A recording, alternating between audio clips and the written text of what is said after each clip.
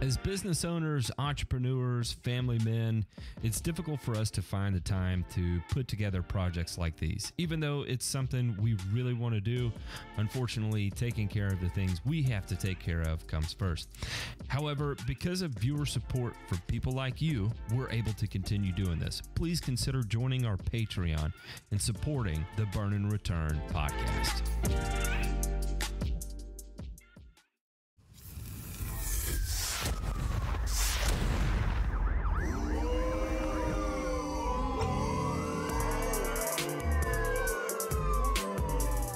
You're listening to Burn and Return, a weekly 1-hour podcast covering news from the agricultural and turfgrass industries.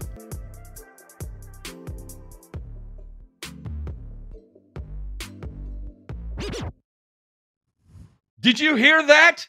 Did you hear that? We call that the DJ scratch for a reason. You know why? Because that means we are kicking off the damn show. Everybody, welcome to another episode of Burn and Return. That sounded worse than I intended it to, but here we are. For those of you that are tuning in for the first time, this is going to be a podcast. We say it's going to be 1 hour. Who knows how long it ended up lasting, because we have a good time doing this, and so we're gonna go with it until we determined that we have gone with it. And what we are going to cover is news and various articles we find around the interwebs relating to our industry, which would be the turf and lawn care industry, right? And what we try to do is provide perspective from the high end and work our way down to our level, right? So start macro, finish micro, and then try to provide some insights about what's happening on a macro level and the influence it'll have on our micro level. My name is Matt. Sometimes I go by the Grass Factor. Alongside me, we have Ray Ito, and returning, we've got Ryan Mother effing DeMay is back. He's been out there literally saving the planet, and that's in Ryan. Don't give me that face. Don't put your Don't put look your like earmuffs that. on, No. so I'm gonna S you off real quick. Earmuffs DeMay. Again, everybody listening, I'm sure, has some exposure to this industry, and it gets, right now is the most grueling time of the year, right? What is the old saying? Is that anybody can grow grass until the 4th of July. It takes a turf grass manager to grow grass after that.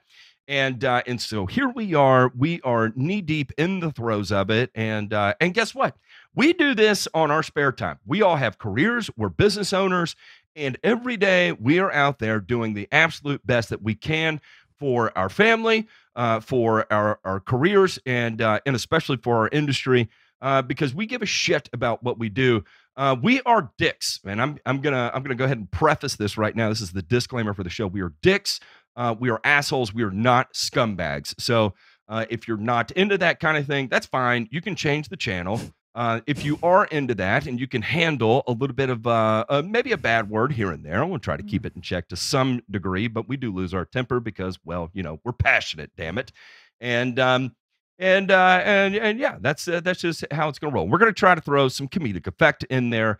Again, we're three dudes who have been doing this for a long time. Between the three of us, we're talking 70 plus years of experience, and everything from high volume lawn care of the True Green corporate lawn care era to super high end sports turf.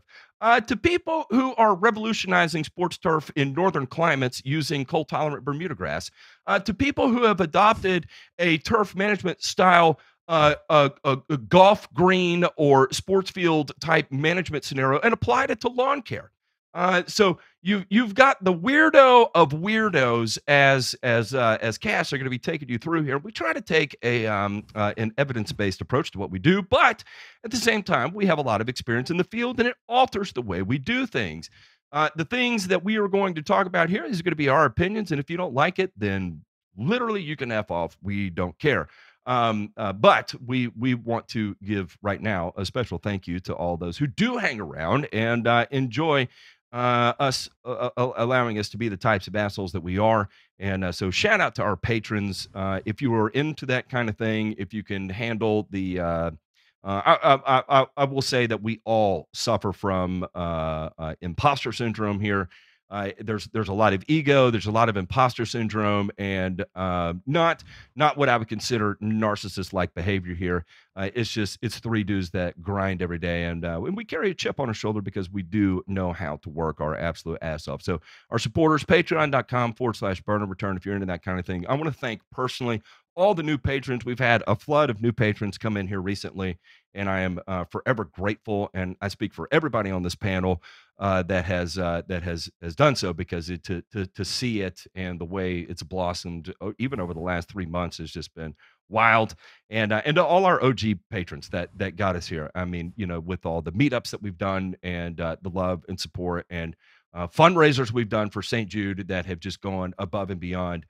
Literally, the debt of gratitude that we owe to you will never suffice, but we will always do our best to provide individualized support and help in any way we can, because gosh damn it, we love you. And also Jay Pink behind the scenes, who was the brainchild that actually got this whole thing off the ground to begin with, because I hated YouTube, and it was because of him and in his ideas and strategizing and organizational abilities that all of this was able to come together. And so let's not forget where that came from as well. So thank you, Jay Pink. All right, I've got all that out of the way. Boys, how the hell are y'all doing? What's Matthew McConaughey say in Dazed and Confused? LIVIN, man. Just keep living. That's what I'm doing. I'm doing. One day at a time, boys. One day at a time. Ray, have you assaulted anyone with a trident recently? I haven't. Thankfully, I haven't. I mean, I've been super good lately. Promise. I've been super good, actually. That's refreshing. Sometimes I'm concerned that Ray is going to get himself into a situation where literally the only outlet he has is the trident, and then it'll be on the news that a lawn care guy used toxic chemicals to assault someone. And here's the thing: is that we know Ray better than that. He is not a strike first kind of guy. He's like a snake. You pin a snake into a corner, and they're going to strike. And it's just Ray knows how to strike with lethality. He carries venom. Damn it. and then he'll swallow you in its entirety as he dislocates his jaw. It's a strange thing Ray does out there, but that's why I'm off my rocker tonight. I love you guys. With that, let's jump into this week's headline.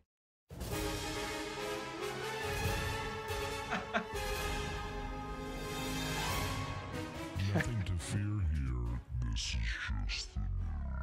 This is just the news. And hey, look, there's inflation knows no borders. That is for sure. I heard they tried to build a wall to resist inflation in Japan, and it did not work. A lot like our southern wall there did not work. And so inflation has hit Japan, and I don't know if anybody's paid attention to the Forex market and what has happened to the valuation of the Japanese yen. It is not good. When my wife and I were married, basically 100 yen was 130 pennies, and as of right now, 100 pennies is it's like 150 yen or something. So the valuation of the yen has just absolutely fallen unprecedentedly, and so they're going through monumental amounts of inflation. And as a result of that, as prices soar, Japan returns to human waste fertilizer. It's cheap, recycled, and has centuries of tradition. Shimogoe, or fertilizer from a person's bottom, is finding new favor in Japan as Ukraine's war hikes the price of chemical alternatives. As in several parts of the world, the use of night soil to fertilize crops was once common in Japan. However, the advent of sewage systems and treatment facilities, as well as chemical fertilizers, saw it fall out of fashion. About a decade ago, Japanese treatment facilities wondered if they could revive interest to avoid sewage sludge disposal, a costly and potentially environmentally damaging process. Both enthusiasm was limited until Russia's invasion of Ukraine sent the cost of fertilizer soaring. That has been a bonanza for a facility in northern Japan's Tome, where sales of Shimogoe were up 160% year on year by March 2023. For the first time since the city began producing the fertilizer in 2010, it has sold out. The demand is easy to explain. Our fertilizer is popular because it's cheap and it's helping farmers cut soaring costs. Made from a combination of treated sewage sludge from septic tanks and human waste from cesspits, the fertilizer goes for 160 yen per 15 kilos. That's about a tenth of the price of products made from imported raw materials. So to put that into perspective, you're somewhere around like 40 pounds for simple math, $1.60. In southwestern Japan's Saga 2, officials report sales are up 2 to 3 times, and dozens of tour groups from municipalities elsewhere in the country have visited, eager to replicate the program. Shimogoe was a key fertilizer in Japan's pre-modern Edo era, and a fertilizer specialist Kobayashi talked about that. Anyway, it goes on. And gives more into that. So we are all familiar with biosolids in this country, and I think one of effectively this is biosolids a little bit different, right? We have different class biosolids, and basically the class determines the amount of processing that went in to produce said biosolids. So we have Class A EQ biosolids, and that's typically what we're going to see that we get in like a fertilizer blend from a large blender company for lawn care applications. Then we're going to have like Class B and Class C that is primarily limited to it has not undergone granulation. It has not undergone a significant amount of drying. It's more of the remnants of the wastewater treatment, all the dead bugs that are composted and then immediately turned around and sold. As we have seen in the United States, the story around biosolids right now all comes down to 2 things. Number 1 is going to be hormones in it, and we don't know what that looks like. Actually, I'll say 3. We'll say 2. Pharmaceuticals that get passed down through it, but the overwhelming freak out thing that's kind of simmering right now that has not reached a head by any stretch of means of the imagination, but is definitely there. It is PFAS, and that's going to be plastics, polyfluoro, blah, blah, blah, blah, blah, that is effectively being concentrated through these wastewater treatments. It's one of those things that when you run out of options and your back's against the wall, you have to do what you have to do in order to maintain output. In this particular instance, in order to try and limit the amount of inflation that occurs at the food level, which is ultimately at the population level. And if you want to interrupt a population support, interrupt their food supply, damn it. And we saw that in Sri Lanka at all. And so anyway, that is their best method here of trying to contain that. However, I think as this continues on, much like we see it catching steam in the United States, of course, it will there too. It's just we have the luck, I guess, of being ahead on that by about 10, 15 years and significantly more tonnage already in the marketplace. Gentlemen, you see this. What do you think? Are y'all panicking? Are you panicking about this? Or are you pointing and laughing? Or is this one of those things where, it is what it is and you can't really shoot them for it? You know what, I think. Matt? Go ahead. Okay, here's the thing is I come from Asian culture, right? And here's something I know about Asian culture. This is why we do not eat anything grown unless it's been peeled or pickled or extremely well cooked. That's just how it is. There is no such thing as cutting up vegetables and putting it on a plate in front of somebody just like that. Everything is either peeled and pickled or else it's cooked. This is why. Okay? This is why. Makes sense. What were you going to say, Demay? I was just going to say, I think it's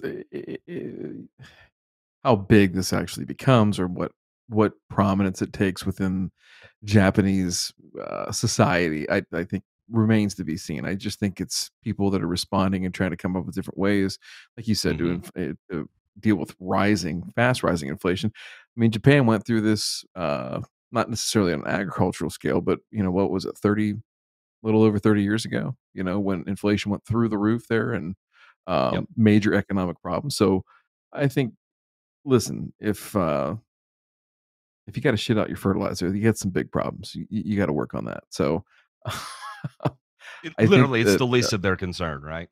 that's what I was going to say, is that they're always going to be a net importer.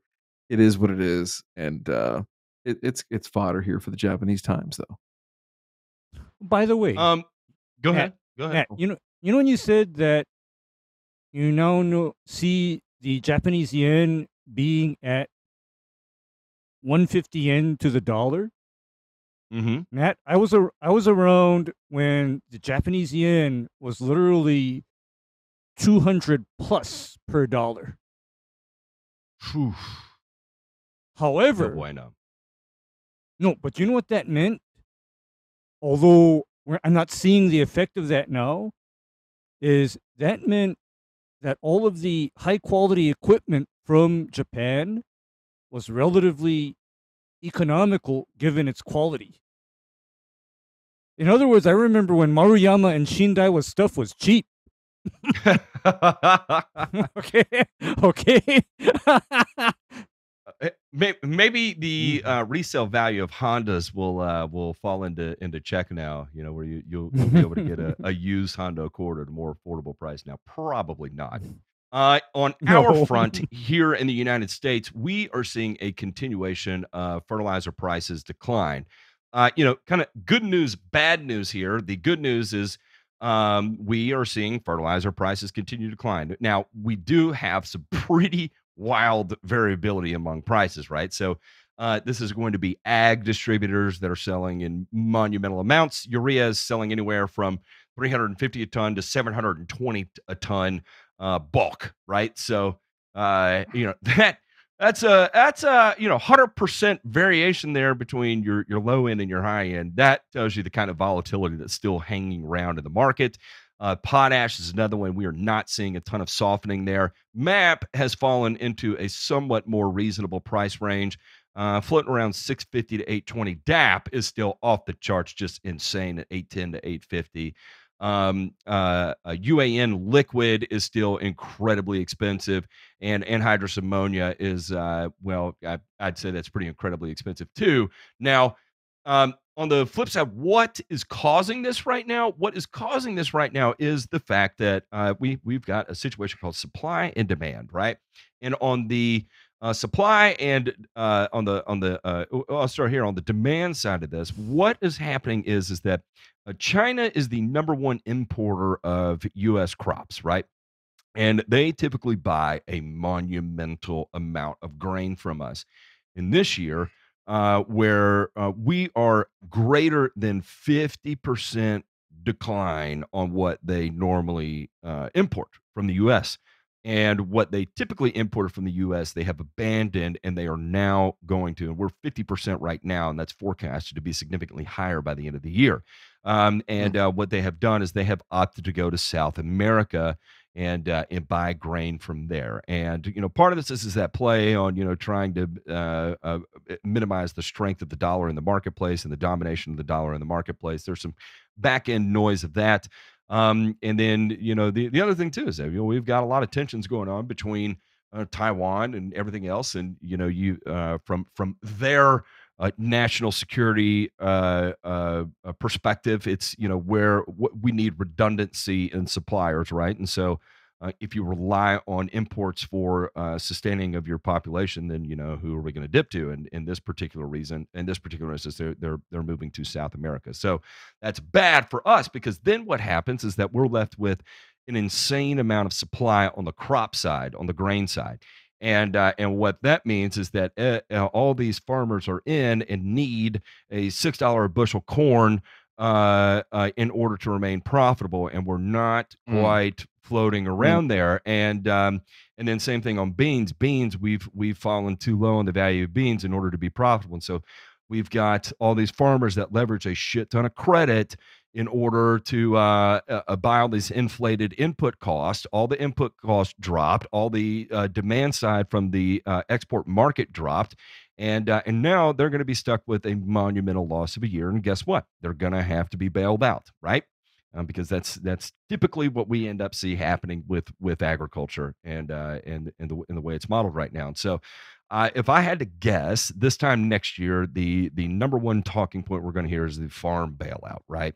And it's going to be everything from equipment purchases that were purchased at incredibly inflated rates, grain storage at incredibly inflated rates, and now everyone's stuck with those notes, and they got a crop that is at a loss too.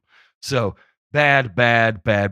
We've had great weather that you might have seen a little bit of a rally there, but actually that good weather was bad news because that means our yields are going to be higher.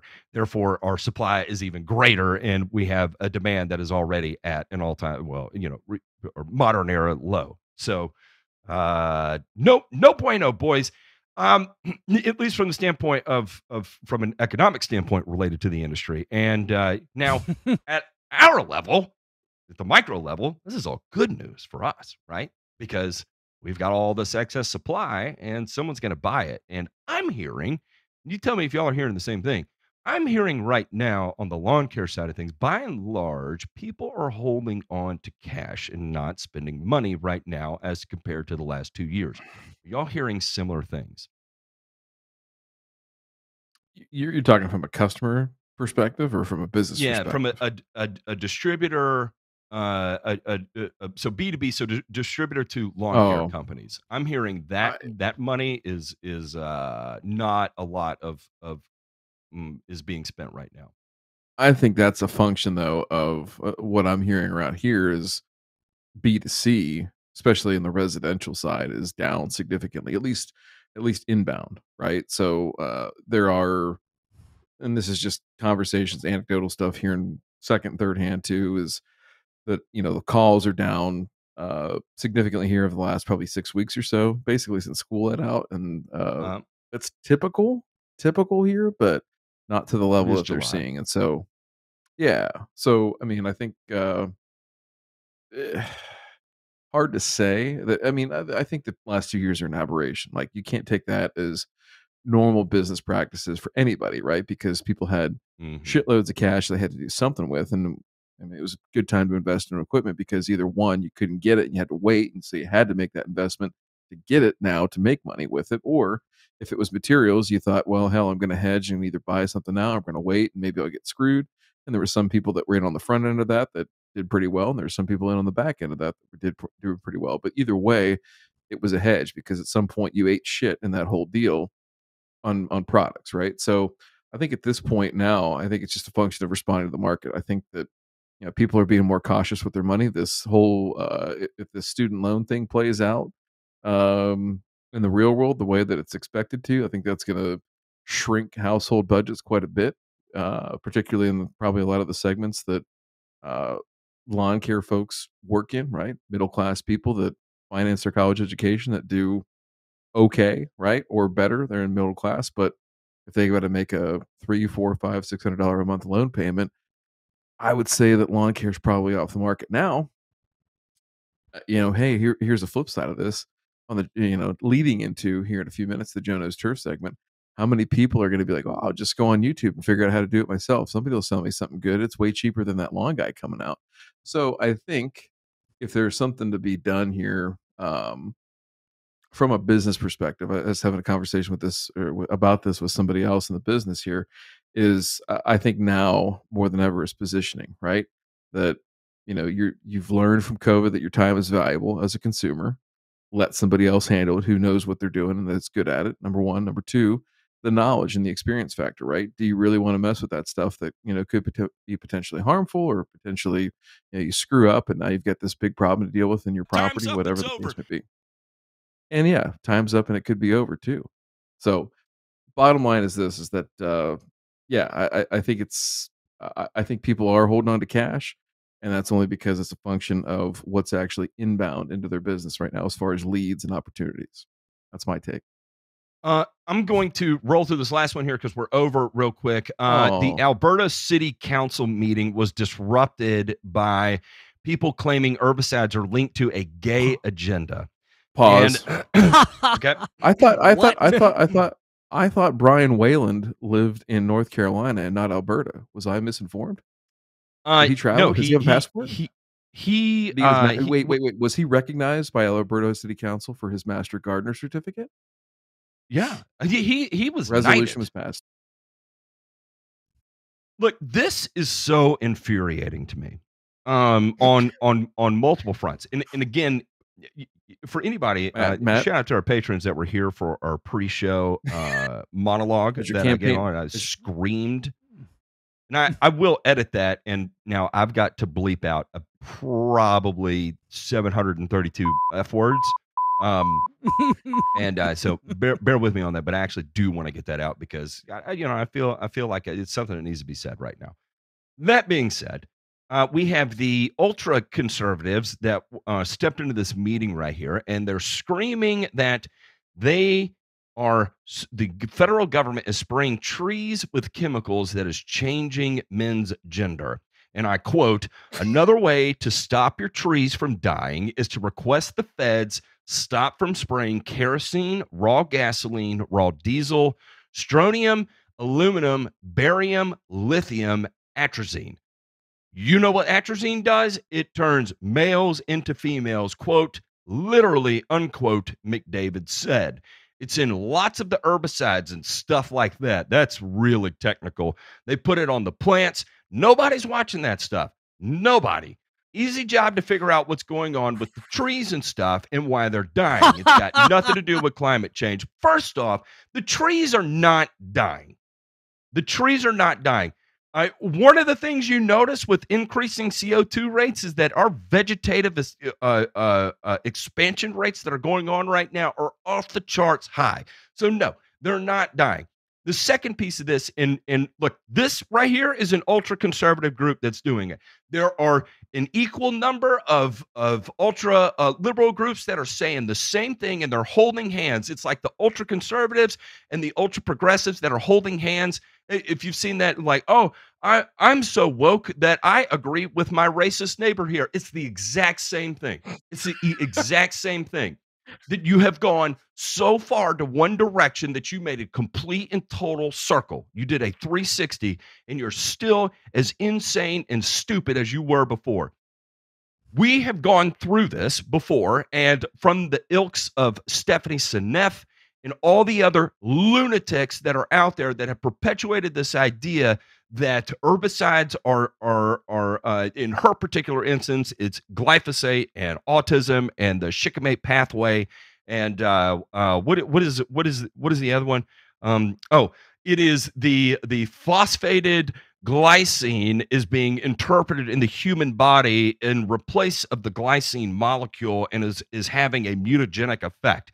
But again, we do not contain the same pathways as the plants that are affected by glyphosate. So it's all for naught. This is COVID conspiracy on methamphetamine times 1,000. Like this is intravenous methamphetamine into the lunatics of the world, and that's what we're seeing right here. And I love it that they're turning this into a religion thing. That we respect the Christian communities need to have a moral standard, but a moral standard like we are promoting the gay agenda by using atrazine to spray our trees to turn the boys gay. I don't think that's what's happening here in this particular instance. This is not a chemical issue. It's a cultural issue, and nobody wants to point at one another and say, you know what? Maybe we're the problem. Maybe we're the psychopaths. Maybe we are freaking everybody out in this particular instance. And you know what? They are. And it's absolutely nuts. I'm going to stop there because I've done this rant already today, but we have covered a lot of these topics before in the past. We did a deep dive on does atrazine actually make people gay? And the reason why we did that is because the whole study has been replicated multiple times since then, and it has never been able to produce the the initial results that were produced by the original scientists out of Stanford that conducted the test. And in fact, a large portion, and you're going to say, well, Monsanto hired all these people to come in and rewrite the results, and that's why they were never able to replicate it. No. That is what this guy is saying at Stanford. And in fact, you want to get even weirder in it. I'm not going to go there. I'm not going to go there because tensions are already too high as it is. Put it this way. They've attempted to replicate it multiple times. They've never been able to replicate it. Is atrazine a safe herbicide that everybody needs to go out and put on everything they're growing? No, not at all. Nobody needs to be doing that. Atrazine is a restricted use product. That's fine. We'll leave it that way. We're going to leave it to professionals who know what they're doing with it. And that's perfectly okay. We're good with it right there. Is the government spraying trees with atrazine? No, that does not make sense.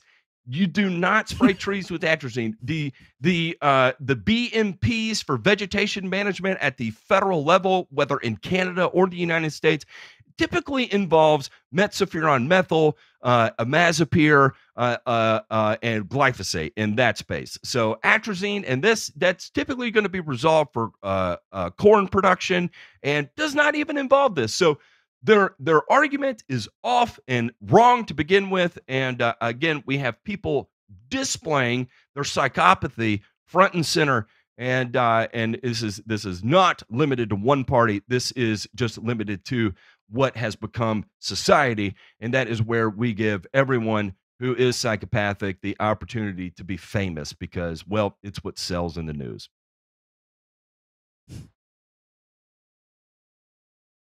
Do you hear that? Do you hear that? That silence is for emphasis, by the way. The dead air bear is for emphasis. Let's give it 5 more seconds of really uncomfortable silence here.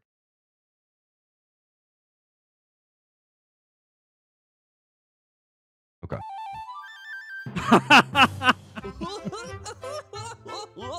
Jow knows turf.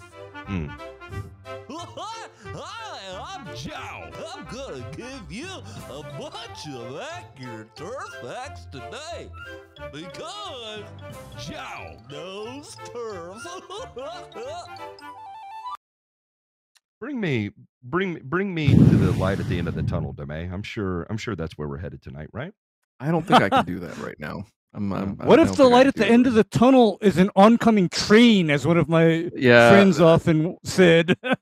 I actually heard that I heard that phrase for the first time in a long time this past week, Ray, and well, I can think of no better way to bring about this video and show you. Not only is it going to infuriate, I think, the three of us to some degree, but it's also going to infuriate J-Pink because he values production quality, and I think this one misses the mark. Let's go ahead and play this video.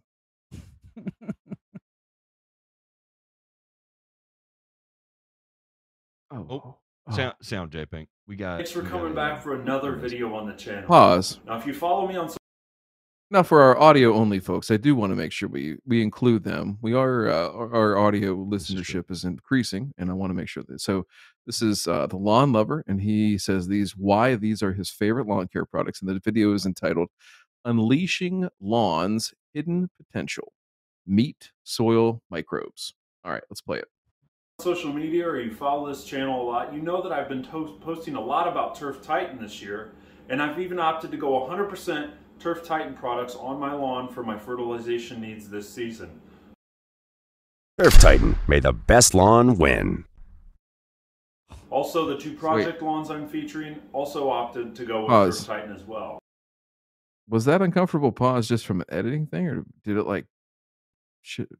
What happened there? That was weird. Are people stealing our pause for emphasis? Because if so, Matt was doing that back in the Turfs Up radio days. All right, let's listen to this. Now, today I want to talk about two of my favorite products from Turf Titan, the Root Booster and the Thatch Buster, and why they're my favorite products of the whole lineup that they offer so far. So stay tuned.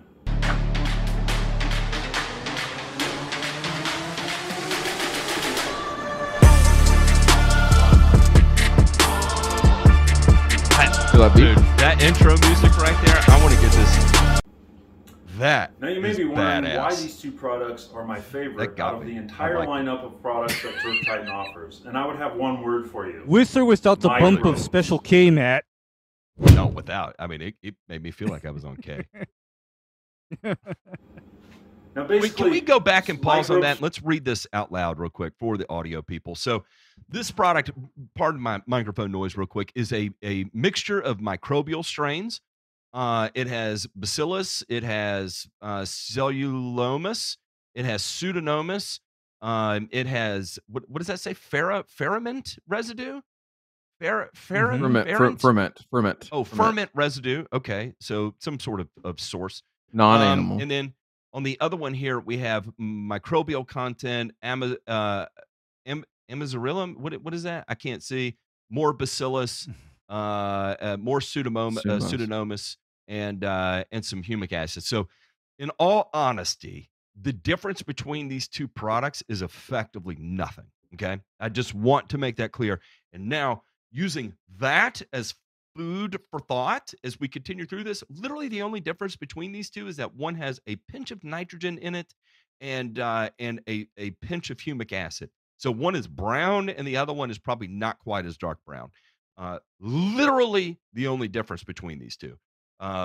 Even the colony forming units of the individual components is not wildly different. One has the cellulonomus, and is that going to be the game changer here because it has a million colony forming units? No.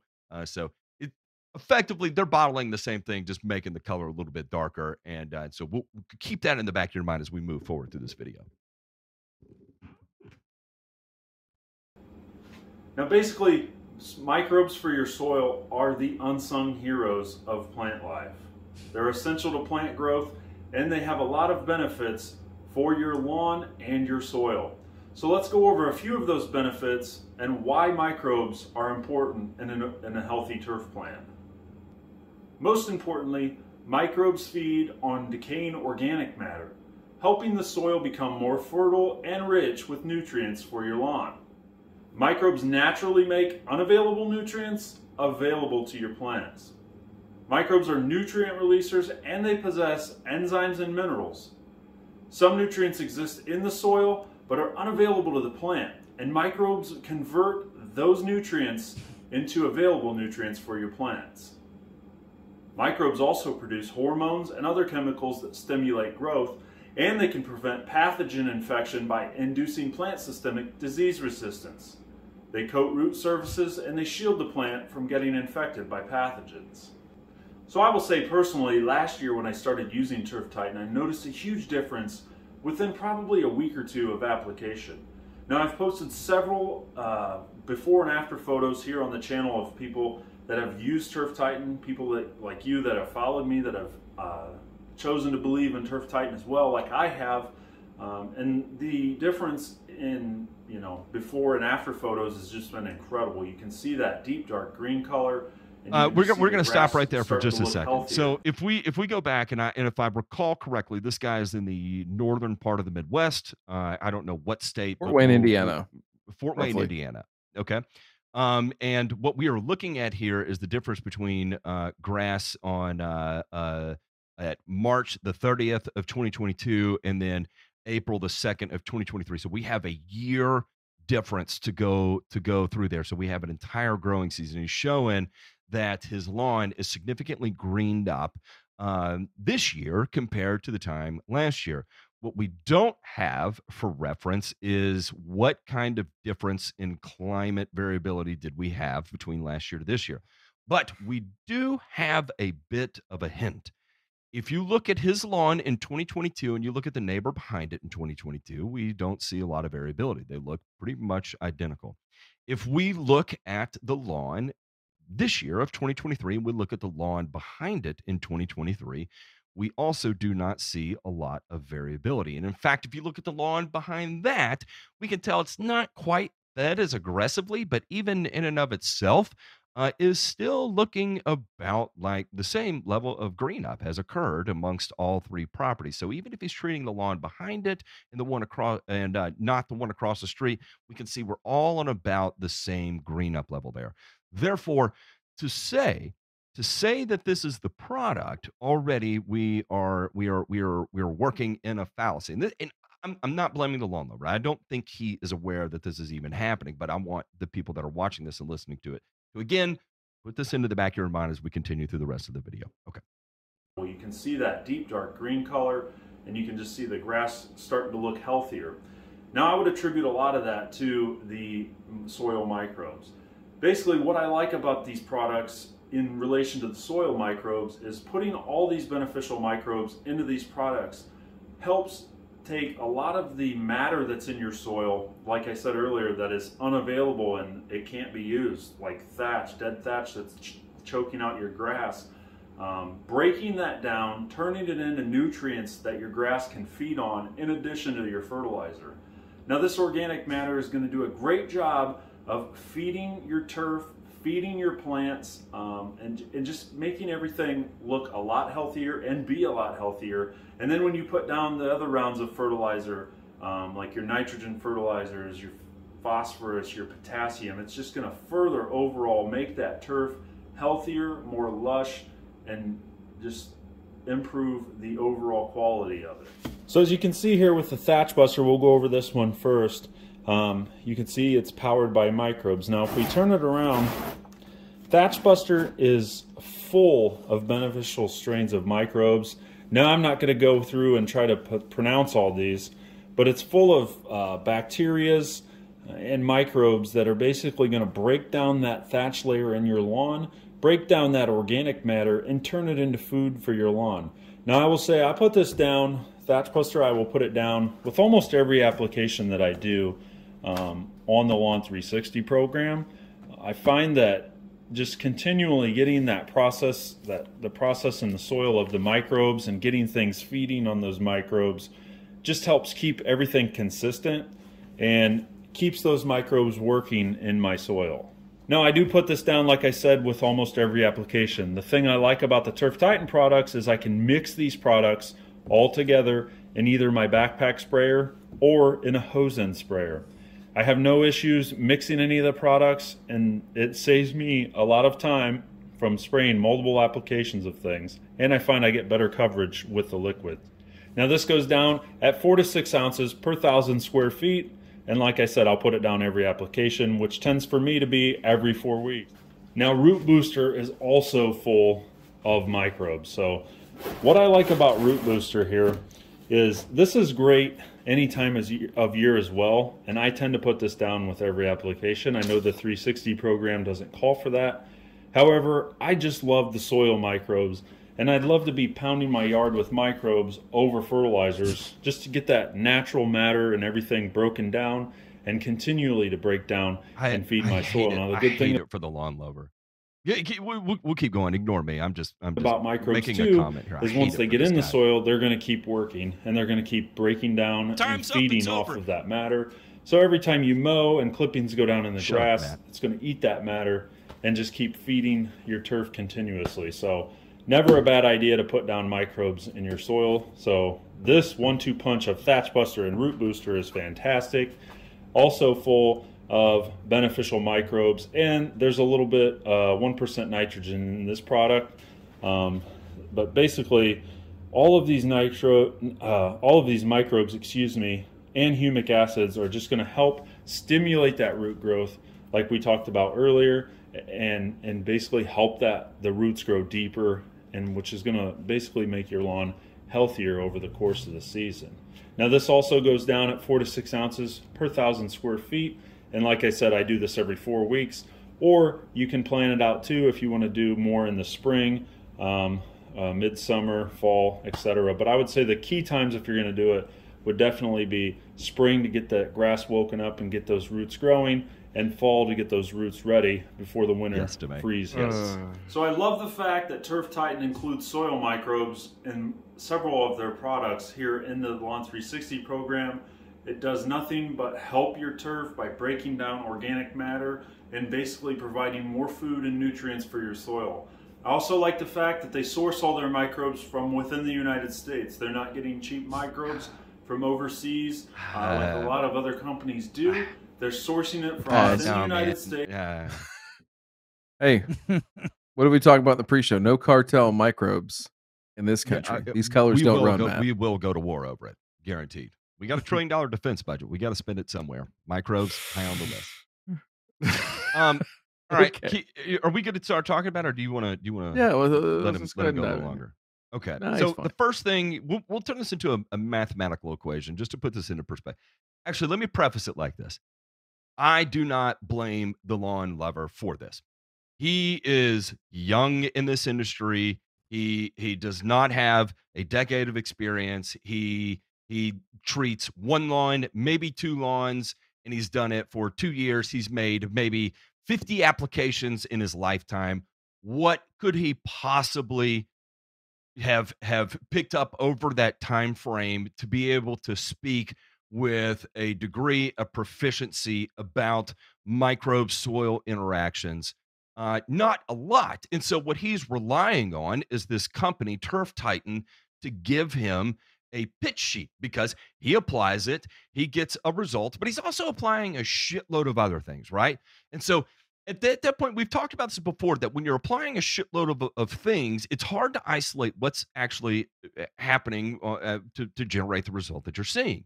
And so he is applying a new product. He has an overall greater output. Therefore, he equates, in this particular instance, what I added to it must be generating the greater overall output, not time, not the actual NPK I'm applying, not the cultural practices I've changed over the last 2 years. And so it's easy to be able to convince yourself that, well, it must be this. It's got to be the focus on the microbes that I'm applying. And then he's like, hey, guys, man, I've been spraying this. You got to look at these pictures there. I'm like, great. Here's some talking points for you to carry with you. And now go talk about it on YouTube. And this, he doesn't know. He's the guy on the other end of this that bought into it. And now he's bought hook, line, and sinker because, well, then this is what he's told. And now he's getting attention from a company. He has a company that's like, man, we want to stand behind you. We want to stand behind you. We want you to be our brand ambassador. And then as you're like, man, I'm just a lawn care YouTuber, and this company believes in me. They're standing behind me. And it feels good. And it becomes, you got to think about, you've put hours and hours and hours, hundreds of hours into producing this content. And now a company's like, dude, we love what you do. We want you to be our brand ambassador. Imagine the adrenaline rush that comes with that. Imagine the flood of dopamine that comes with that. It feels amazing. And it feels like all that effort you put forward comes to fruition, right? It's the same thing. We see patron members sign up, and it's the same level of dopamine rush. So I don't fault the lawn lover for this. Now, let's look at it from a mathematical standpoint. This is a random product called Super Soil. Same thing, microbes in a bag, right? They have 1 trillion microbes per kilogram, and the sales pitch is that it works like magic. But if you do the math, in the top 3 inches of soil, you're modifying microbial bacteria by a whopping 0.0003%. Okay. That's just from a mathematical standpoint. Now, let's dive into some research, and we'll do this one here. This is going to be native microbes eat invaders. And so we have Schlatter et al. Looked at bacteria and fungi and fresh liquid dairy manure. 60 days after manure application, they found less than 5% of the manure bacteria surviving in the soil. Manure-borne fungi also died off rapidly. Even when applied to sterilized soil, the soil environment selects. The manure-borne bacteria and fungi died off quickly. Soils appeared to provide a strong barrier against invasion of manure-borne fungi and bacteria. Another one, this time using solid cattle manure, found exactly the same thing. As a result, the microbes produced in a non-soil environment die off when applied to the soil, applies to manure, compost, extracts, and teas of either. Therefore, the beneficial effects of these amendments are probably tied to the other parts of the amendments rather than their biology. So this idea that you can take a foreign microbe and introduce it to a native environment and that it's going to have some sort of meaningful infection rate is effectively non-existent. It's non-existent. The amount of modification that you're actually making there is so minute, it's not going to produce anything that is going to be meaningful. Then we can get a little deeper into it. And this is another study here. And of course, we'll throw links to these and as a little highlight here. And what is the name of this study? So Jay Pink can show it up and showing this is going to be the abiotic and biotic filters determine the response of soil bacterial communities to a manure amendment. And so this is going to be, highly super concentrated. If you think this product has a high amount of microbes, applying manure is going to be even higher. Shit tons, right? Literal shit tons. Literal What does shit tons. what does the study say about the effects of manure extracts, compost extracts, teas, and vermicompost on soils? The antimicrobes are unlikely to establish because the habitats are so different. The environment selects which thrive. So, great pitch, lawn lover. Great pitch. You are exactly what a brand wants on their team. As a manufacturer, I want a champion like you. However, at some point, the ethical side of this has to step in, and someone needs to shake a little bit of reality into the situation. And that's why we're assholes, not scumbags or dicks, however you want to phrase it. Is that the reality of the situation is that what you're getting from this product is actually nothing. And it's going to be the more complete picture of the nitrogen that you're applying that is likely generating 99.9% of the results you're seeing. That being said, what else did I leave out, boys? Where are we lacking on this? I think. Go ahead, Ray. I think you've largely covered it because with microbes dying off soon after you actually apply them, only thing that would be making a difference in his case is increased water, increased NPK that he's applying because he himself just said it. These products are products that I admix into my existing application. And on a previous video, we saw him applying sprayable NPK. And I can tell you from professional experience that if you apply sprayable NPK to a lawn in sufficient quantity, that freaking lawn is going to be banging. Okay? Microbes are no microbes. Just saying. I think there's a lot to say here. I think this it's funny in a way, and I will absolutely plug our own stuff. But it's funny that the Ron Henry boron video Gobbler dropped this week on YouTube. Spicy. Because, well, listen, I think it's a lot of the same thing. I think there are,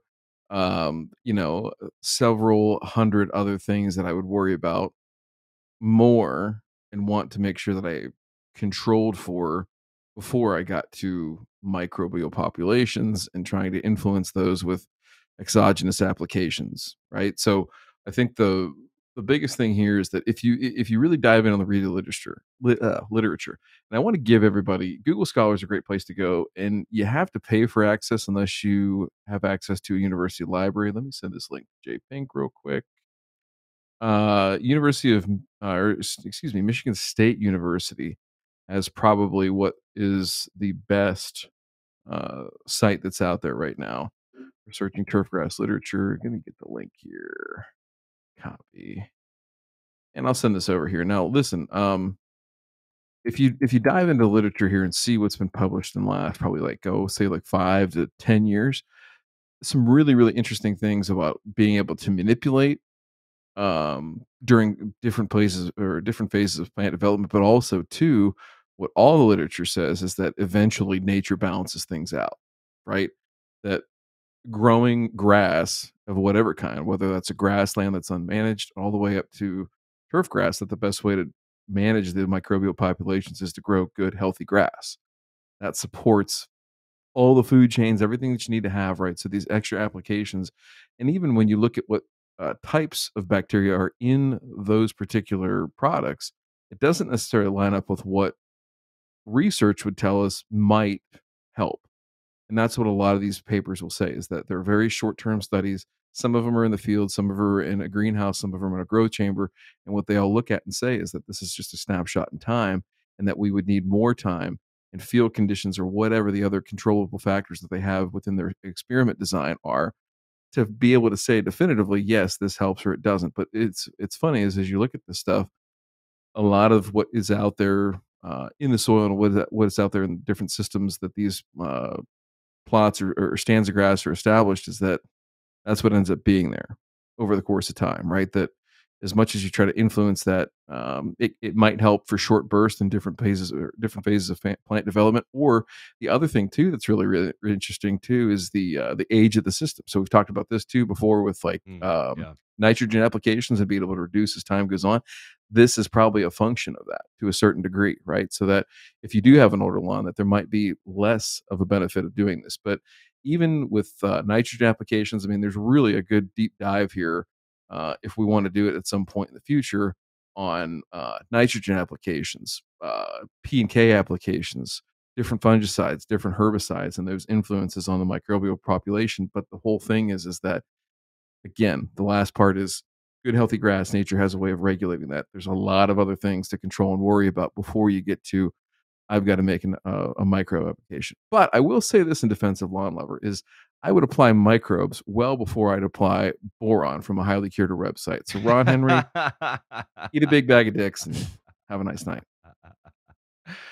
With that, let's check out this week's Burns. How big of a bag? 55 gallons? About the same size as a bag of Miramichi green. Oh, okay. A cubic yard. A full cubic yard of Yep. pallet. That Where am I going with this? should have been, I don't know. That should have been your nickname in college, the cubic yard. The cubic yard. Cost of growth. Fertilizer companies cash in while farmers and communities struggle. On a small vegetable farm in Georgia, Shad Dasher used to grow watermelons every year. Last year, he didn't plant any. He said it's because of elevated fertilizer prices. Like many farmers, Dasher is finding it hard to stay afloat. The American public just doesn't understand what kind of beating our group of farmers have been taking over the years. Although fertilizer prices have fallen from their all-time high in March 2022, when they spiked up to 3.5 times higher than 2 years before, the commodity is likely to remain costly for some time, continuing to squeeze the food production system. Meanwhile, the fertilizer industry has yielded record profits. Canada-based Nutrien, the world's leading producer of potash fertilizer, saw profits increase 1,575% between 2022 and between 2020 and 2022 to $7.7 billion. That's an interesting statistic we'll have to look at. The Florida-based Mosaic Company, one of the largest U.S. producers of potash and phosphate fertilizer, netted $3.6 billion, a 438% increase from 2020. CF Industries made $3.2 billion, a 955% increase from 2022. The eye-popping figures have heightened concerns about consolidation in the fertilizer industries, even as the Biden administration moves to boost domestic fertilizer production. When asked for comment, Mosaic said in an email that the fertilizer business is cyclical and thus has volatility in prices. CF Industries did not respond to requests for comments. Nutrien did not provide a statement by press time. There are few clear reasons for the recent record fertilizer prices. What? The onset of the COVID-19 pandemic in 2020 caused disruptions to the supply chain and labor shortages that hinder production of natural gas, a major ingredient in fertilizer. But that's a pretty clear reason that, okay. Then came a series of natural disasters in 2021, a deep freeze in Texas, which froze natural gas wells. That's a clear reason. And then a Hurricane Ida disturbed natural gas and fertilizer production in the Southeast. Okay.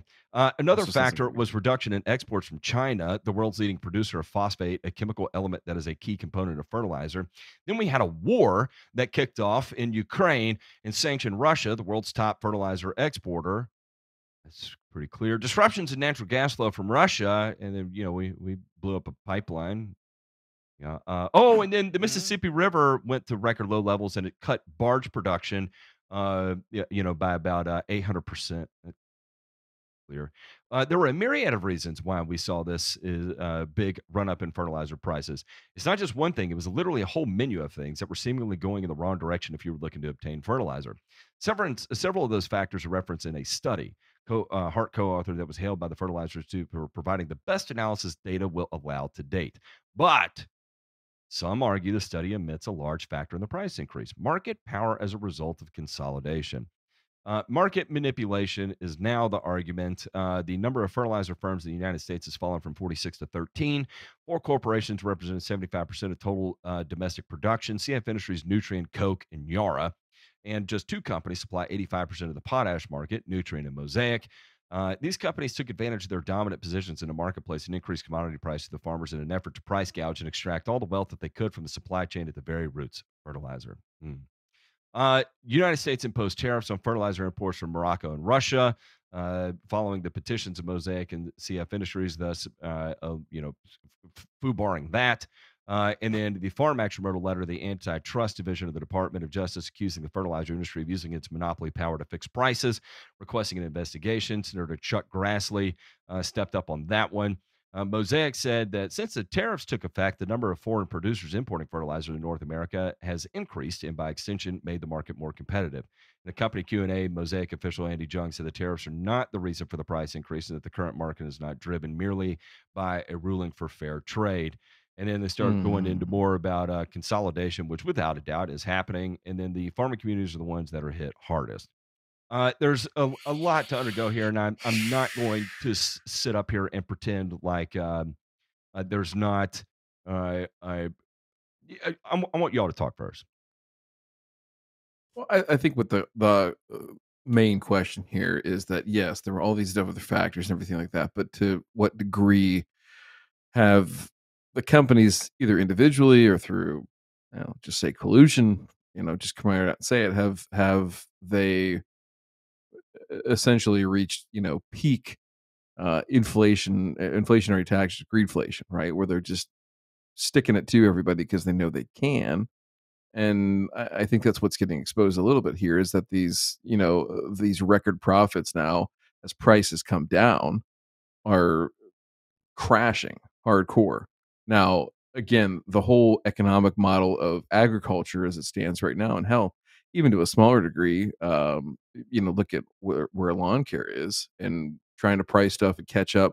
Luckily, I think there's a lot of people that didn't pull the ripcord and go all out and beat their customers up on price, even when commodity prices and fertilizer prices and even chemical prices were super high. Not that they're back down to pre-pandemic levels or will even approach that for a long, long time, if ever again.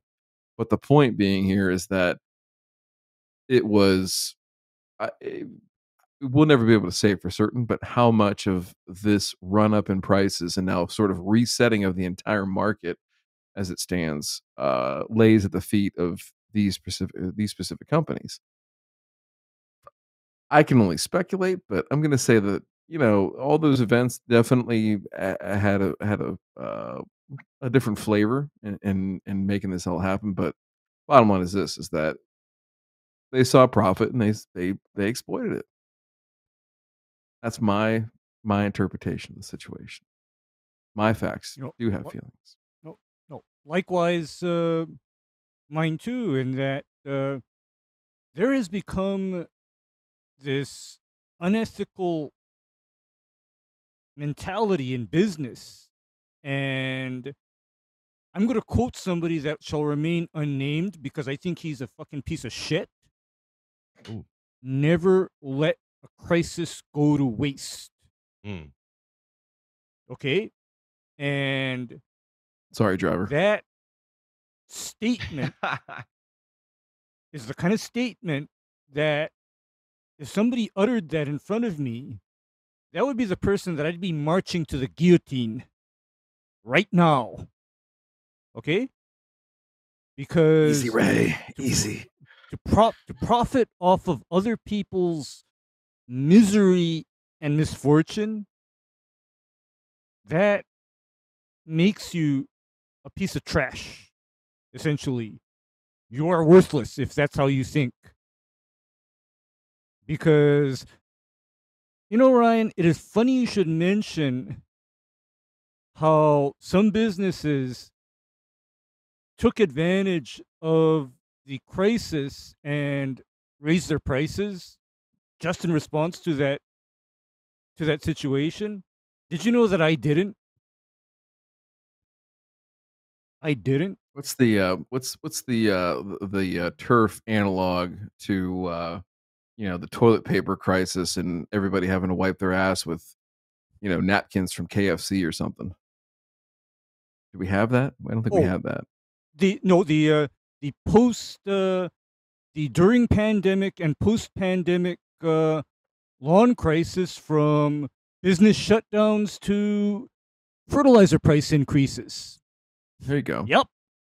Yeah, I mean that's. There you go. But then, as an ethical person, I refuse to capitalize on the crisis. You just need more microbes, Okay. Ray. That's where you screwed up. Oh, and you know what?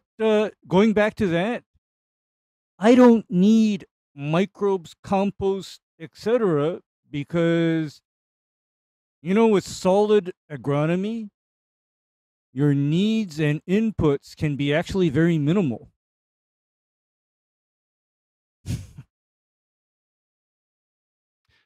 A couple of things that I want to note here is that what this article is pointing at is that profits increased by a dollar amount, right? What we do not look at are the margin percentages, right? And if we take a look at Nutrien from just a net profit margin standpoint, for instance, we were seeing relatively really high margins at peak season last year. So this was going to be, roughly 25% margins is where they were at. Then 19% margins, then 15, and now cruising at about 9% margins, right?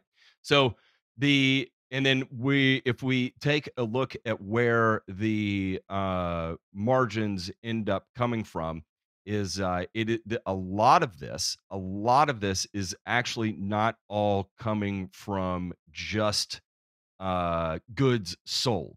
So a lot of this is actually coming from trade. That is great, and what I'm talking about is going to be commodity contract trade is where it's coming from. So a lot of times they are playing the markets as well too to secure gas commodities to be able to lock in to produce at a certain price, right? So you nail you see an ever expanding natural gas price coming because Ukraine is being invaded by Russia. You lock in some far out futures from early 2022 into the latter half of the season that is not affected by the short term future cost. And then you start producing at that cost. Then of course you're going to be locking in significantly higher margins because the rest of the market is going to be trading at a much higher cost. But you've got a raw good material that is not going to be facing that same cost. So then the other aspect that we're seeing too is that also the amount of tonnage of material that was going was out of control high. That is another thing that I cannot figure out, is that in the midst of all this going on with economic turndown, and so everybody had a shit ton of cash that they were dumping however and wherever they could, driving up the demand. And what we're seeing now is on the flip side of things. If you look at the amount of tonnage that's being sold, for instance, from Nutrien, it has fallen off the chart comparatively. So we're talking about 60% reductions in what's being sold. And as a result, revenues are also down 60%. Net income is down 60%. Margins are down 60%. And so when they are talking about the cyclical nature of it, yeah, 100% it is, because they are getting their dick beat into the dirt right now because where people were buying a significant amount of tonnages. Then we start looking at this, right? Because everybody was expecting China to come in and scoop up all the grain at the rate they had been doing, and then they didn't show up.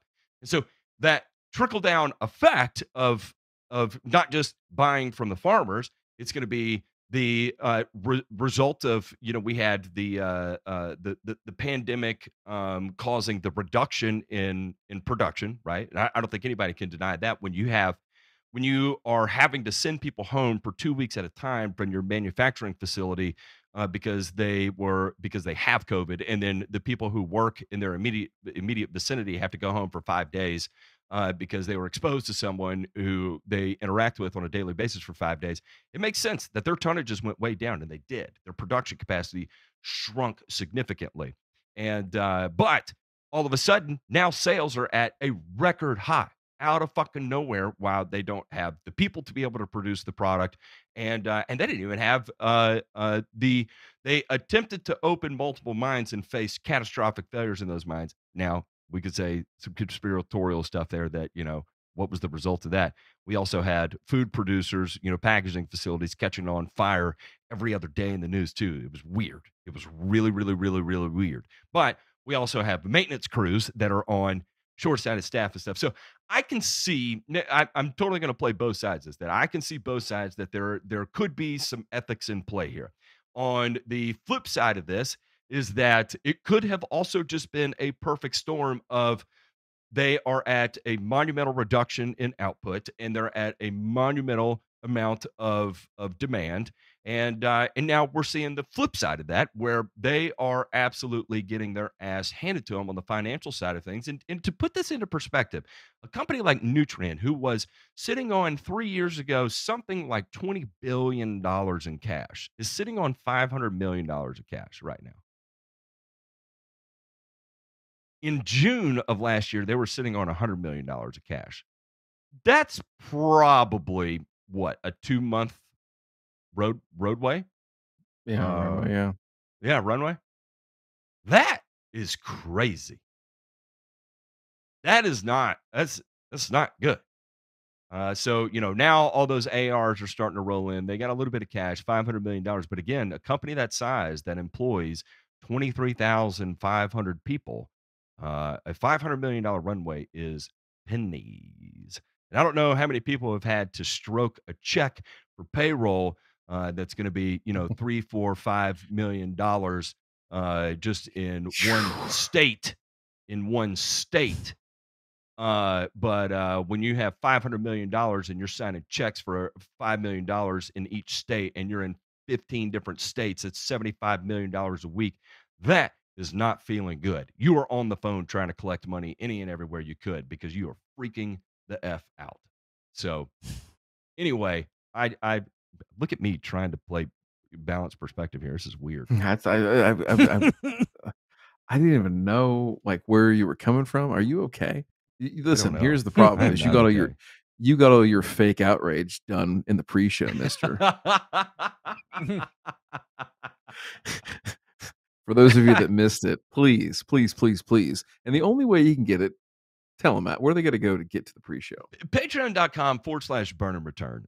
So we record the pre-show. It's held private because you know, we talk about shit in our real life on that, right? And that's not necessarily for the public, but you know, we use the Patreon to genuinely try to help business owners and people who put the level of investment in property, period, to the same level of passion that we do. And so we try to foster that, and we have a community of people that have gone from not being able to identify mouse ear chickweed, that are writing complex. We'll talk about EV spreadsheet, a very complex spreadsheet that's going to model weather, and you can input different things like you know, growing degree days, or clipping volume, and all kinds of other insane stuff that gets done. And so it is. To watch the blossom that occurs there, and then of course too, you get more one-on-one access to Ray, myself, and to DeMay, and of course J Pink, and then, you know, we like to do you know, a meetup every year. Everything we profit from this, we pour right back into it, and we have a meetup, and so we, you know, get Ray a flight over here, and we reserve a space, and we do things, that we provide a scholarship. Shout out to Aldo for winning our first annual scholarship. And so we're not doing this to make money. We're doing this to try and be a champion for the industry that gave us absolutely everything that we have. By the way, our meetup for this year, which is going to be Dirty Deeds 2023, is as of right now, we are sold out. And there could be some fluctuation there, but for right now, If you want to be on the list to attend that, you need to reach out to Jay Pink because as of right now, we are waitlist only. Zapow. Mm. Patreon.com/Burnham Return. One more. Herbicide applications in high temperatures. Warmer temperatures are in the forecast for the latter part of June across Kansas. And I saw this coming. Heat or drought stress slows plant growth processes. This is especially important for systemic herbicides such as glyphosate and grass-killing herbicides like clethodim and Quizaflop. Quizaloffa? How do you say that, Ray? Quizzlefop? Yeah, Quizzlefop. Quizzlefop. Yeah. As temperatures increase above 85, metabolic processes begin to slow down. Therefore, the action of the herbicide also takes a hit. Leaves change in response to heat. You get a hardening off of the plant, thicker, waxier coatings. It's more difficult for the herbicide to actually make its way into it. And then crop response to foliar applied products. Oftentimes you can get unintended injury to the crops that you're applying due to the heat. That all of a sudden that selectivity of the herbicide it trends slightly towards non-selective. Then of course you also have the increase in volatility that comes with it. And so as something to keep in mind as we are trending in our Midwest towards higher temperatures, this is going to go towards everybody out there. We're moving into the dog days of summer here. There's a lot of those things that we have to start taking into consideration. The idea of being able to make an herbicide application and not create some sort of injury on our desirable turf species is declining rapidly. And then also the likelihood of having a failed herbicide application is also increasing as well. What am I missing on that one, boys? Oh, I think this is obviously it's geared towards agriculture, but I think it's highly. Oh, we had a question from Dan the Lawn Man on our Thursday episode just this past week about applying in heat. So I think just going back to the basics and remembering, hey, like there's still going to be weeds and there's still herbicides that need to be applied. So just going through some of those best practices. Ray, you talked about a few of these here, and I don't want to cross this over too much into Thirsty Thursday categories, but what would be your tips on thinking about herbicide applications, whether we're talking cool season or warm season? You don't have to get down too granular of detail, but what do you think? What would be your give me your 60-second or less pitch? And if you say microbes, I'm gonna fucking strangle you. No worries, I won't, because I always consider now plant physiology. Okay, that's just what I do, and I also consider now when a weed is going through this warmer period, I have to acknowledge that there's going to come a point where what that weed is going to do in order to survive that warmer period to be able to reproduce later in the summer or fall is it is going to metabolically harden itself so that the warmer temperatures and drier conditions do not kill it. And that is why sometimes, make that a lot of times, my counsel to people is, you know what? Wait this out until late summer or fall and go at it again, because you know what? Spraying when conditions are bad, especially if we're talking about a few random weeds in a lawn, we got to ask ourselves, is this even worth it? And to me, a lot of times, answer's not worth it, because I frequently tell people now, because of the type of weeds that you have, we literally need to wait till fall or winter to address this. I'm not doing it right now. End of story. And I think that's a perfectly reasonable response, especially on cool season right now.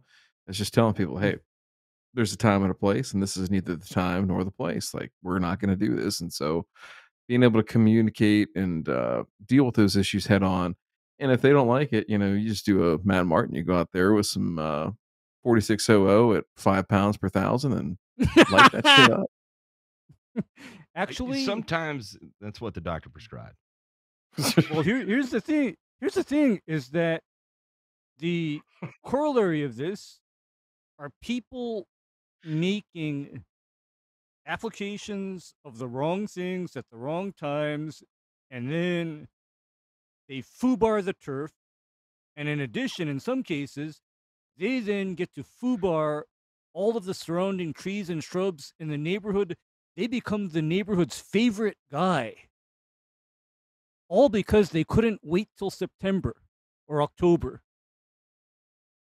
And I've seen that happen.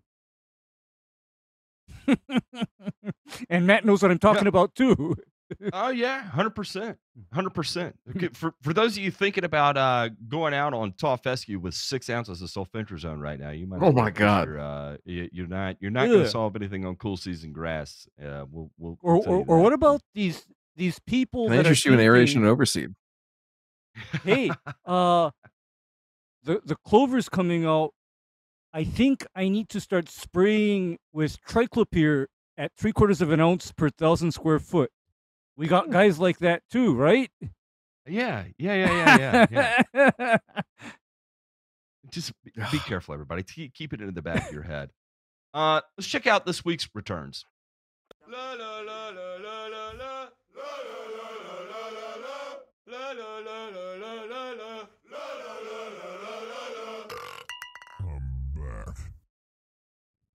We are back. We're going to kick this one off with human innovation, because there's one thing that we can look at as far as what is trending with the world, is that we are continuing to see incredible human innovation. And here we have some engineers out of the Washington University in St. Louis that are doing big boy things right here. And one of the things we've been looking at is biosolids, right? And why do we want to reclaim biosolids? It's because we can recycle a lot of phosphorus out of that system. But with it, well, a lot of times we end up picking up a lot of things. And then we also have the other aspect of it, is that it's a difficult process to be able to recover a lot of it, right? And so the idea is how can we modify that recovery process, isolate with more specificity phosphorus, and do so in a bigger, cheaper, and cleaner way? Well, thanks to this team led by Jason Zhen. And what they have developed is a technology to recapture resources like phosphorus from wastewater. Recently, the team explored using electrochemical devices, the fundamental system that work inside batteries, to split water molecules and pull solid, usable phosphorus out from digestate. It was the first effort to simultaneously remove and recover phosphorus from solid municipal waste without adding chemicals, and it met its goal with surprising efficiency. Phosphorus is a compound of high interest because it's a limited resource. You could potentially save a lot of money. The team, which also included a doctoral candidate, Zhizhuan Wang,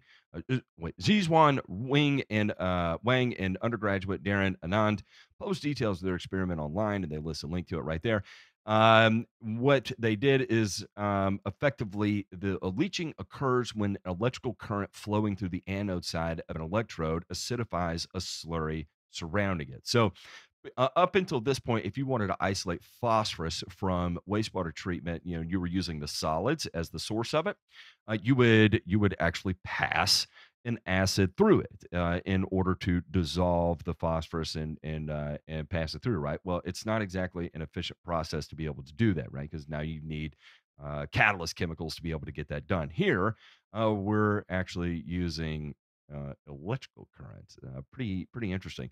For removal, you spend a lot of time and money, and eventually you still dump it. Can we recover it instead?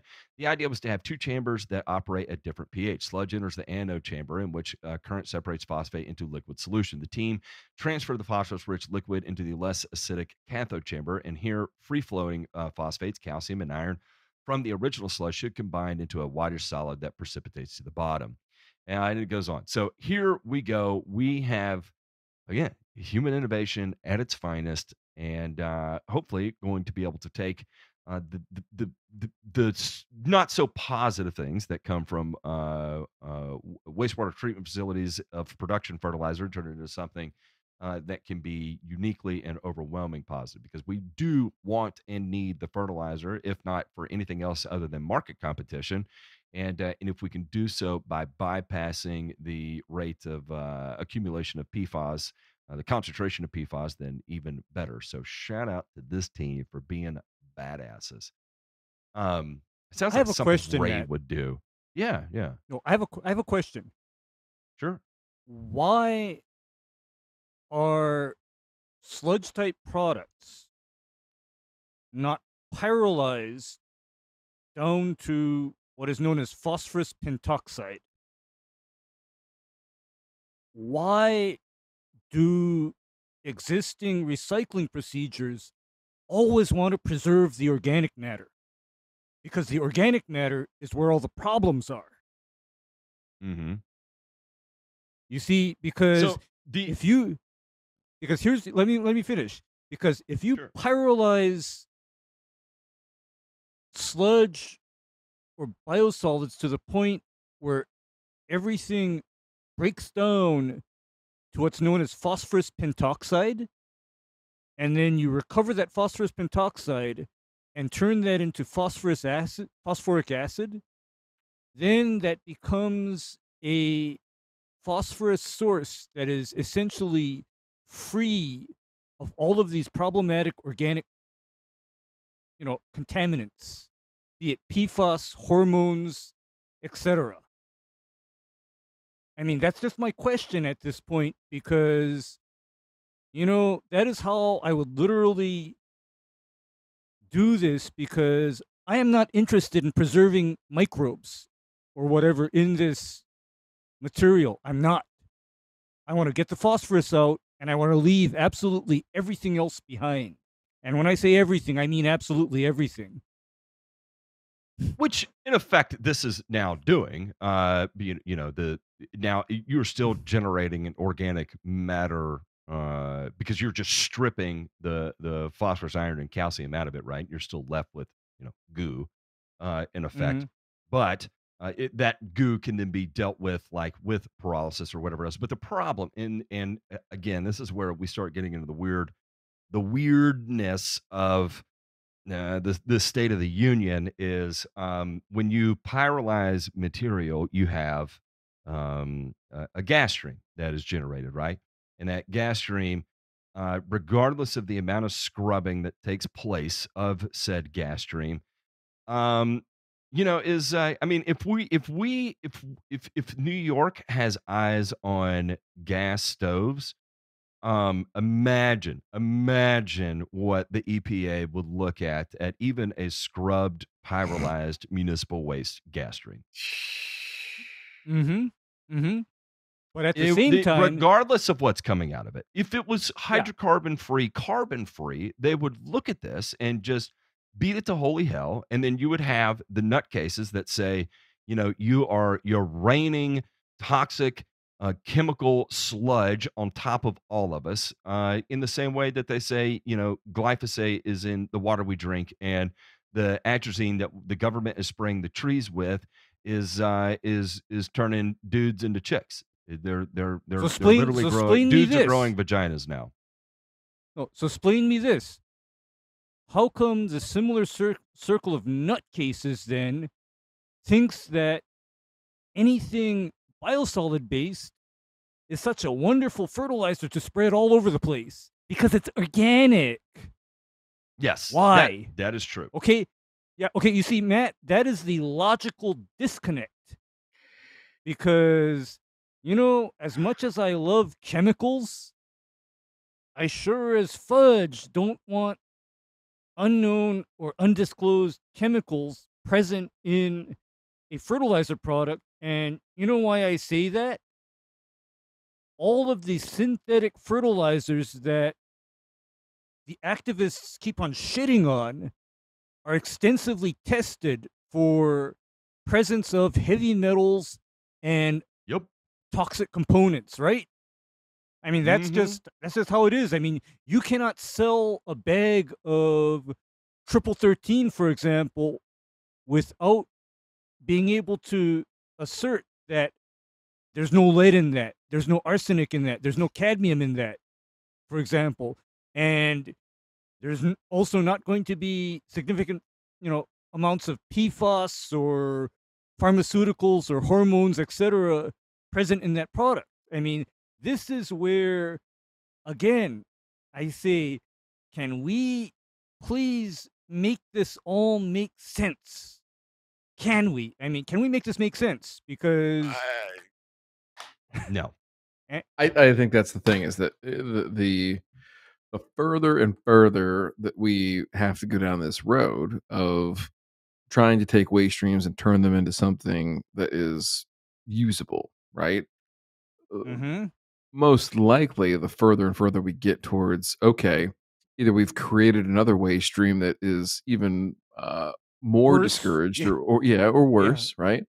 Mhm. And we've gotten the good stuff out of it, but to what ends, and what are the means that we need to take to get there? And that is what's gonna, what Matt's saying. I think what's ultimately going to trip this up is that, yes, it seems like a great idea until somebody gets hold of it and say, well, wait, yeah, you made that from that, but how did you do it, and what's left behind, and is this stuff actually really what you say it is? So Yeah, and yeah, that's the problem, right? And this is why, as a rule, I am very much anti-recycling. Okay, I will put it out there. I am anti-recycling. I mean, burn it, bury it. Get well, it the guess what? fuck You're not outta going to have to. here. You get, the good news is, right? Our upcoming article here, you're no longer going to have to recycle, because everything that everybody was worried about is going away. It's gone away. Tell them why, Matt. Yeah. Because a mineral deposit has been discovered in Norway that could satisfy global demand for fertilizer, solar panels, and EVs for 100 years. Chalk it up, boys. We are now going to war with Norway. An underground deposit of high-grade phosphate discovered in Norway is so big that it could provide enough of the critical material used to make fertilizer, solar panels, and electric vehicle batteries for the next 100 years. Norge Mining, wouldn't that be hilarious? This is terrible. This is the state of pessimism I'm in regarding global geopolitics. Is what if this got so held up in red tape that for the next 100 years it never launches? That Matt, would just be that's a the legitimate. most beautiful That's a thing legitimate. that has ever happened. And That's a legitimate whatever concern, happens to us as because a result of it, yeah, we deserve. because we are talking about yet another one Time's up. of It's over. these European countries that, in essence, has decided to let people starve and die rather than perpetuate the human race. Norway is another one of those places, so environmentally conscious that it would rather see people drop dead. Yeah, let's again, anybody who's looking around in the Danish areas with what's going on with farming and specifically with animals, it is interesting to say the least. And we've covered it a million times on the show, and I'm sure we're going to have at least a million more times to cover it. And but hey, they found a mine. We'll see what happens. I'm sure it'll turn up like the lithium mine in Las Vegas. Hey, how much lithium are we pulling out of there now? It's been underway for what 3 years. Ain't gonna happen, years? Matt. Oh yeah, that's Ain't gonna right. happen. That's right. That's Yeah, right. But you know it ain't what? gonna happen. We'll get it out of Venezuela or something instead, so that way we can champion the success of it and take credit for it, and then point to them and say, hey, you guys are the polluters over here. When anyway, it's insane. It drives me nuts. High schoolers made a wheelchair that mows lawns for a handicap man. Again, we're going to end this on human innovation again, because I want to give a plug to my Catholic school brethren out there, someone who is a product of parochial and Catholic high school, and as are my kids and my brothers and sisters. St. Anne Catholic High School has a team that put together a mowing attachment for a guy in a wheelchair, and they engineered a couple of designs, built a few prototypes, and then eventually they were able to, quote unquote, dad joke, hack away at different ideas on paper until one of them worked. And then they were able to do this. And the guy who got this, he had to fight back the tears, and that is what makes it all this way. As pessimistic as I am, that's what it's all about. To be able to bring that level of joy of mowing a lawn, which I don't share, But at least the joy that this industry brings me, I'm glad it also gets bestowed upon this guy who, for all intents and purposes, had unfortunately lost that capacity, and now he has it back again thanks to these students. Good on them. We're running way long, so I'm going to go ahead and dip this. Gentlemen, I love you guys. I want to thank everybody for listening. We are going to go hang out with the patrons real quick and let them choose the title of this week's episode. We will be here on Thursday with Thirsty Thursday. What's coming up on Thirsty Thursday this week? Senior Shay Lawn Pink. will be here this week. Senior Lawn. We've had to do a couple reschedules there, but you know what? We got to figure it out. He is going to be here this Thursday, and so we're going to talk to a business owner, and we are going to. It's going to be fun. How about them apples? All right, y'all. Love y'all. Catch you on Thursday. Bye.